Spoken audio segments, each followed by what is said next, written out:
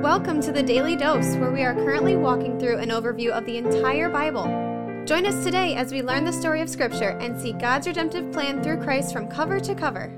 Let's listen to Matt Reisetter, Director of Christian Crusaders and the Cedar Falls Bible Conference. Today we're going to be in Mark chapter 1, verses 29 through 34. There's a parallel text that covers some of this in Matthew. That's chapter 8 of Matthew. If you want to hear our podcast on that portion of Matthew, it's episode number 488. Now that we're in our second of four Gospels, there's some cross-referencing going on, and I'm going to try to point you to the texts in Matthew and the episodes from those texts that we've already covered. And you can go back and forth if you'd like. You could dig into this as much as you want. And immediately, chapter 1, verse 29. And immediately he left the synagogue and entered the house of Simon and Andrew with James and John. So you remember it's been the Sabbath. Jesus is in Capernaum teaching in the synagogue. The people are amazed that he teaches with authority. We talked about that in yesterday's text. And now he's going to Simon or Peter and Andrew's home with James and John. Of course, there are the 12. Of course, we know the 12 disciples, but there's three in particular, James, John, and Peter, who Jesus seems to spend a disproportionate amount of time with, and here we've got Andrew as a tag-along as well. Verse 30. Now Simon's mother-in-law lay ill with a fever, and immediately they told him about her. And he came and took her by the hand and lifted her up, and the fever left her, and she began to serve them. So, just another run-of-the-mill healing. Verse 32. That evening at sundown they brought to him all who were sick or oppressed by demons, and the whole city was gathered together at the door. And he healed many who were sick with various diseases and cast out many demons. And he would not permit the demons to speak because they knew him. So one thing that jumped out at me that made me think I should mention this is just a general rule for reading and understanding and interpreting narrative is some of the detail that's included here. The Gospels, Matthew, Mark, Luke, and John, are mostly the literary genre of narrative or storytelling, basically. And when you're reading Scripture, we've talked about the Bible being kind of the Cliff's Notes of God's redemptive plan for the world. And from that perspective, it's very condensed. There's very little information that we have from creation through the 1st century AD when most of this stuff had been written by. So everything that's in Scripture should capture our attention. And when we see a detail, and the detail that jumped off the page at me, I was looking at some parallel text. Verse 32, it says, that evening at sundown. That's in every single parallel text. I'm thinking, why is it so important that we know that it's evening at sundown? I looked into it a little bit. You remember that this is the Sabbath, and the Jewish day ends, and so the Sabbath ends at sundown. Sundown is when the people can go about their regular business. They can move around, and they're done observing the Sabbath. So as soon as they're able, at evening, when the sun goes down, the people in Capernaum bring to him all who were oppressed by demons or sick. So there's this eagerness among the people to get out of the house and go see Jesus, who has come to town and has just taught in their synagogue on the Sabbath in Capernaum. As soon as the sun goes down, they bust out of their house and bring all the sick and oppressed people to Jesus so he can heal them. It's fascinating. The fact that it was evening and the sun had just set isn't an earth-shattering detail. What I just shared you doesn't change a ton of how we understand Scripture or God's redemptive plan, but it's very fascinating. We should pay attention to the other details that are included in the narrative so we can better understand what's going on and avoid the tendency we have to just gloss and blow over things in Scripture that are insightful or helpful. If you slow down and close your eyes, you can just about imagine what it might have looked like. The whole city, it says, was gathered at the door. Of course, that means it wasn't a very big city, but people were eager to have their sick loved ones and their oppressed loved ones healed by Jesus. It's also interesting when you compare this text to the one in Matthew chapter 8. Matthew, at the end of this passage, includes that Jesus' healing of the sick and the oppressed was to fulfill prophecy from the Old Testament. Well, you remember that Matthew's audience is Jewish people who would have been familiar with the Old Testament. He's trying to convince them that Jesus is the one who was prophesied from long ago to be the Messiah. Mark doesn't have the same audience. Mark's audience is primarily Roman, primarily Gentile. That's non-Jewish people. So they don't have the context of the Old Testament that Matthew's audience has, so Mark doesn't include that. I don't know about you, but I never knew there was so much nuance to understanding Scripture. In fact, honestly, for many years in my life, I thought Scripture was pretty boring. But when you start to peel back the layers, it's incredible. Two other quick things before I wrap up. One, one I mentioned yesterday, I just want to mention quickly again today. The idea of people who are oppressed by demons is a real thing. It's plainly spoken about over and over and over in Scripture. And so we ought to broaden our understanding of reality to include things beyond, obviously, what we can see or hear or touch or smell or taste with our five senses. Paul says in Ephesians 6, our battle isn't against flesh and blood, but against spiritual forces of darkness in the heavenly realms. There's some stuff going on around us, friends, the likes of which we have never seen before. And we can be thankful that Jesus has conquered that realm. He has authority over that realm, so those of us who trust him don't have to fear it. We can rest in his protection and providence for us, but we can also acknowledge that it's real. The second thing that crossed my mind is when we have a need, whether we're sick, whether we're struggling spiritually, whether there's some other hardship or difficulty that we are facing, are we, to use the example of the people in Capernaum, busting out of the house to take those problems to Jesus? Or do we have a tendency to try to fix them ourselves? I'd suggest, and many of us have learned the hard way, that we ain't fixing nothing ourselves. And Jesus stands ready for us to cast our burdens on him. And that's a good reminder from this text for us today. Come back tomorrow as we continue in the book of Mark. The Daily Dose is a podcast of Christian Crusaders Radio and Internet Ministry. Please subscribe to this podcast, leave a 5-star rating, share with a friend, and prayerfully consider financially supporting our ministry at ChristianCrusaders.org, where you can also find our weekly 30-minute radio broadcast, which is aired on stations around the world since 1936, and where you can listen to our Conversations podcast featuring inspiring interviews with interesting Christians. Special thanks to our 2022 Daily Dose sponsor, The Family Leader. God designed 3 social institutions to shape our lives: